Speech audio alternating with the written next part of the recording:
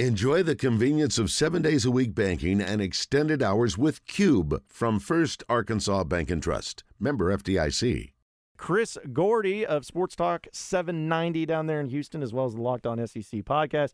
And Gordy, it's been a minute, but it's good to have you back on this afternoon, man. How you doing? You with us, Chris? Looks like we got reconnected with Chris Gordy. So, Chris, man, you didn't have to hang up on us so quickly, man. You could have just stuck it out for a little bit. I know. Well, I know you being John Neighbors, you don't like fun.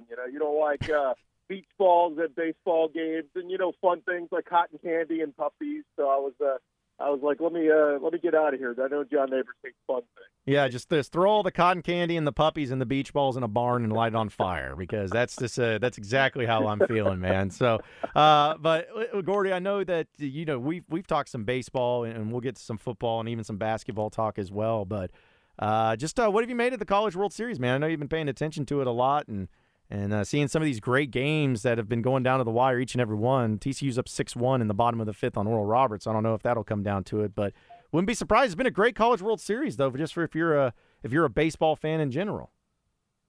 Yeah, it really has been.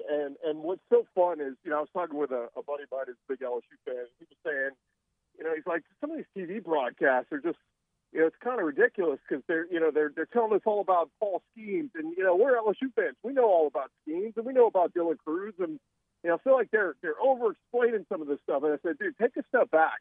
I said the majority of people that are watching the College World Series across the country have barely watched any college baseball this year. So they're being introduced to a lot of these guys for the first time.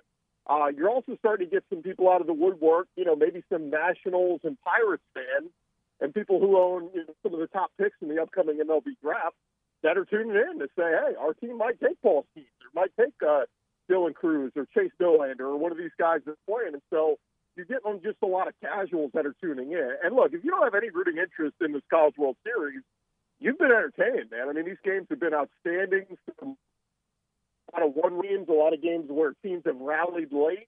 And even as late as last night, Wake Forest having a rally late against LSU and pulling out the win. So, no, I mean, yeah, it's been great. The sport's been, it's been a treat to watch these games because we've had some blowouts in Omaha in the past. But if you're just a college baseball fan, all these games have been spectacular. When it comes to any kind of draft, it's more about team needs. And with the MLB draft coming up, you mentioned two of those great players for LSU, Dylan Cruz, Paul Skeens. Who's the better prospect there? Well, to me, Skeens is most pro-ready. Like, he could literally, I think the Texas Rangers have the 7th pick, and turns out they're actually good this year and, actually looking like they're going to make the playoffs. Like, if the Rangers just really wanted to be ballsy, they could take Skeens at 7 if he were to fall to them and literally call him up September and have him pitch a playoff game for them. Like, that's how pro-ready I think Paul Skeens is. Dylan Cruz is going to be – he's just one of those guys where he'll be one of your, outfielders for the next 8 to 10 years. Probably get, you wouldn't start him immediately. He'll go through the farm system and all that kind of stuff. But I think within 1 to 2 years, he's up and he's ready to go. Was the best hitter in college baseball this year. 5-tool guy, has everything you'd want. So it's really about team need and stuff. So, but to me, like, the tough part that comes, like I saw one mock draft that still has a high school outfielder going number 1 overall to the Nationals or to the Pirates. I'm going, like, what's the deal here? Like, why, in what world are we living in where a high school kid, you would take him over a Dylan Cruz or a Paul Skeens or somebody like that? And it's all about slot value, and it's all about money. And, come to find out, Dylan Cruz is a Scott Boras guy.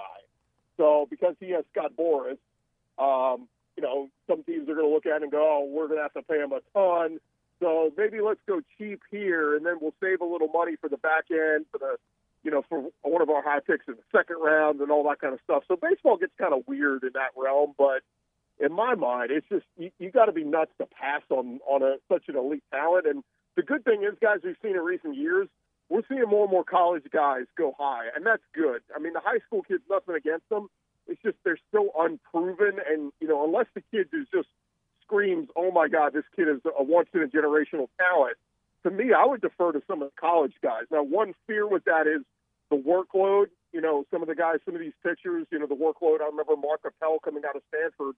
The Astros took him, and his arm was just never right because of the workload, how many pitches he threw at Stanford. But even a guy like Paul Skeens, he wasn't taxed a whole lot at Air Force last year, and even at LSU this year, he's thrown the most pitches he's ever thrown. But man, he's been pretty. I mean, he's in such great shape. Like, he hasn't had any concerns or arm issues or anything like that. So, again, to me, it's more important that some of these college guys get drafted and have a chance. And like I said, we're starting to see more of that, and it's good for the sport. It's good for the SEC. Like, David Horn, is the more guys that he brings to Arkansas and gets drafted, the more guys you're going to get, big prospects that are going to forego the MLB draft to come play 3 years of college.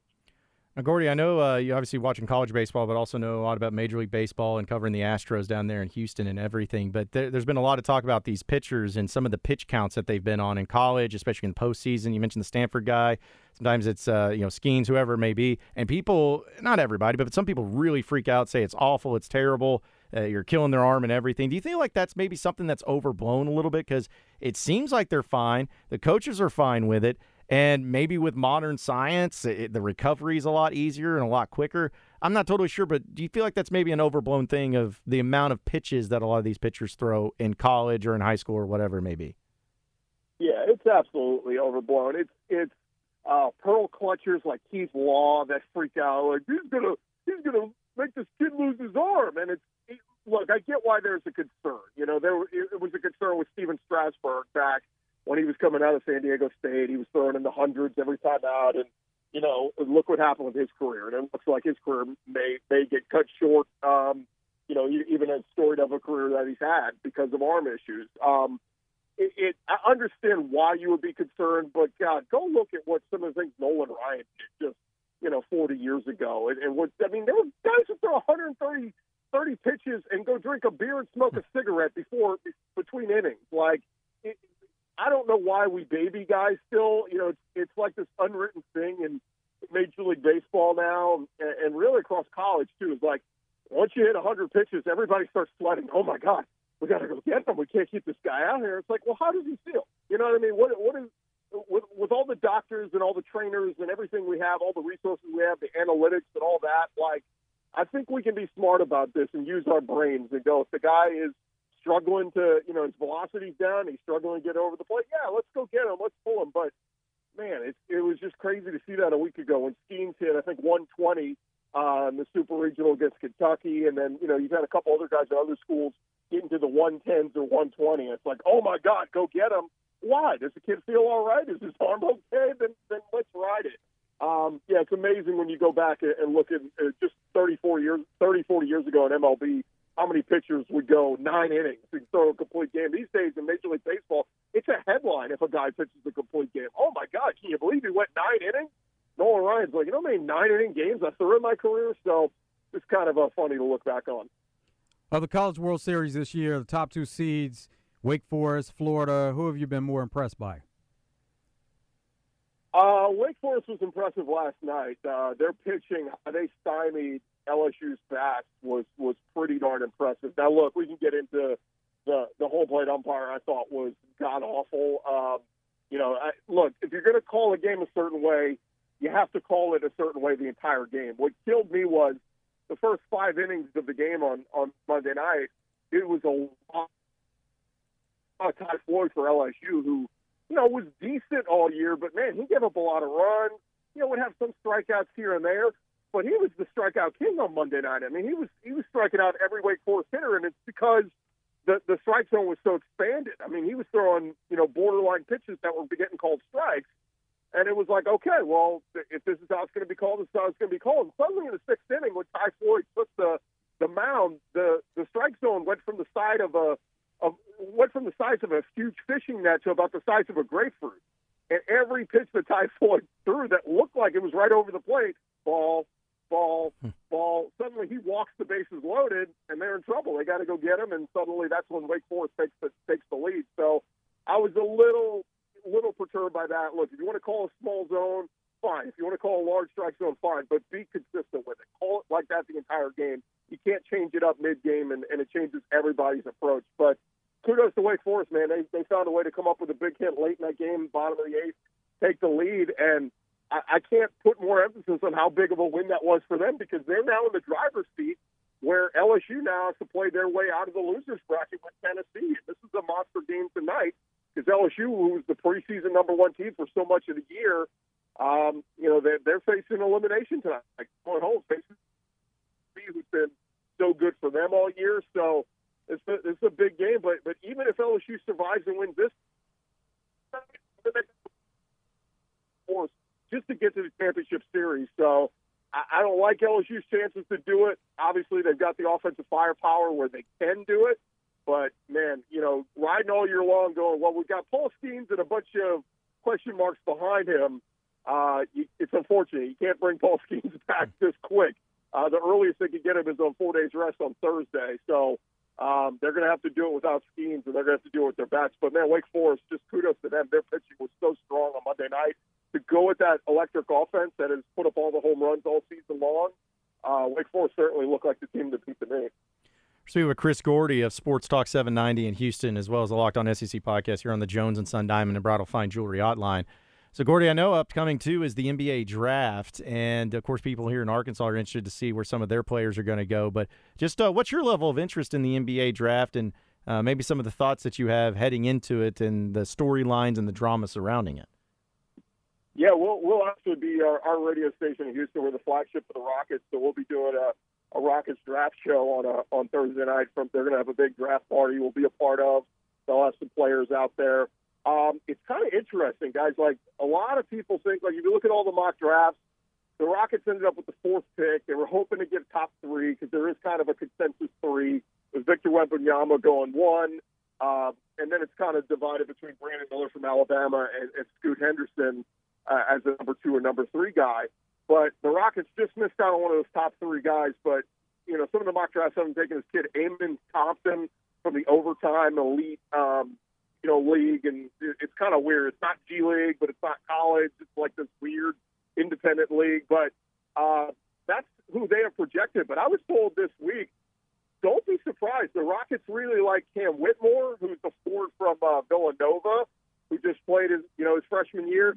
And the other name, it's kind of funny, I'm all with you guys, that I was told that the Rockets absolutely love is Anthony Black, and that they would not, don't be shocked if they take Anthony fourth overall on Thursday night. It's a little high compared to, where he's fallen in some of the mock drafts, but they really like him. And I don't know if he would come in and start immediately or just be a rotational guard or what, but that's what I heard. That's what I'm hearing this week. So don't be surprised if they take the Arkansas guy. And remember, last year the Rockets had 3 first-round picks. They went all SEC. They took Jabari Smith out of Auburn. They took Tari Eason out of LSU, and then they went Ty Washington out of Kentucky. So clearly their scouting department has their eyes on SEC guys. So wouldn't be shocked if an Arkansas guy ends up in Houston. With the Rockets putting together a young roster, and they are one of those teams that's kind of in that rebuilding mode where a lot of their players are really young. They have a new head coach in Ime Udoka. With the 4th overall pick, they also have pick 20. What are some of the biggest team needs for them? Really, they just need players. I don't know if they can be to a point where they're looking at certain positions and all that. Because keep in mind, they've got some of them, their books clear up after or this offseason. So they're going to have a ton of cap space and a ton of money to spend. And so when you look at free agency, some of the guys that have been rumored, Dylan Brooks from Memphis, Brooke Lopez from Milwaukee, Fred Van Vliet from Toronto, they can spend some money and go get one of these big-name prize free agents.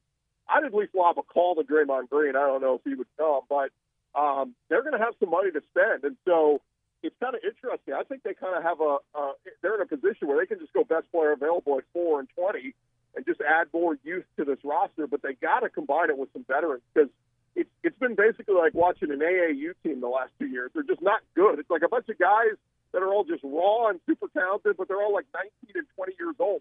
None of them can even buy alcohol. That's the crazy part of watching the Rockets. So, I just think they want to add as much talent as possible. I've seen is it Jet, the guard from Michigan. I've seen him projected to go 20th overall. There's been a bunch of different names in there, but it's crazy, guys. If you look at the mock draft, how many guys are either coming from the G League or they're all just freshmen out of college. There's not a lot of gone are the days that we used to see a bunch of soft.